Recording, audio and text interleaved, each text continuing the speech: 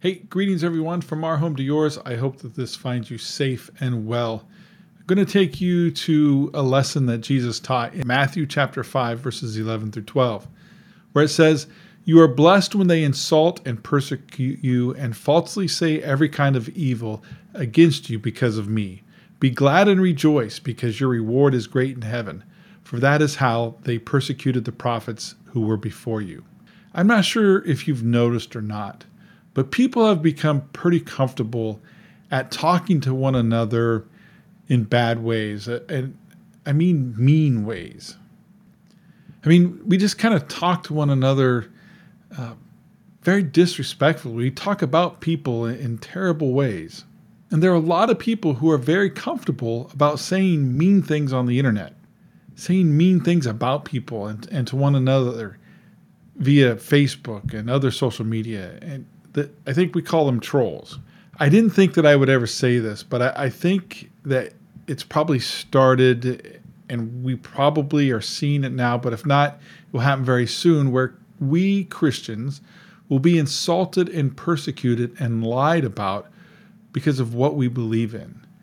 It'll be things that we stand for. It will be the beliefs that we have. It will be the things that we say about Jesus. It will be the things that we as followers of Christ hold dear, hold to, and keep precious and sacred. It'll be those things that we see as our Christian duty, things that we do as Christians for the world and for others. It will be those things that people will use to persecute us for, lie about us, and insult us over.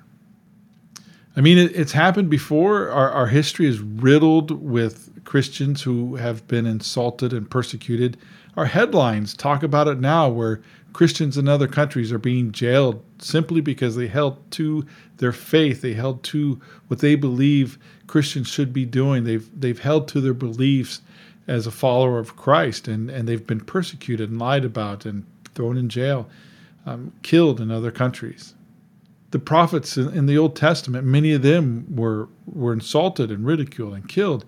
Jesus himself was persecuted and lied about and insulted. Think about his last days. His friends betrayed him. His students, his friends denied ever knowing him. He was tortured. He was executed, crucified for trumped up charges. People lied about him. And if we are to be followers of Christ, it's going to happen to us too.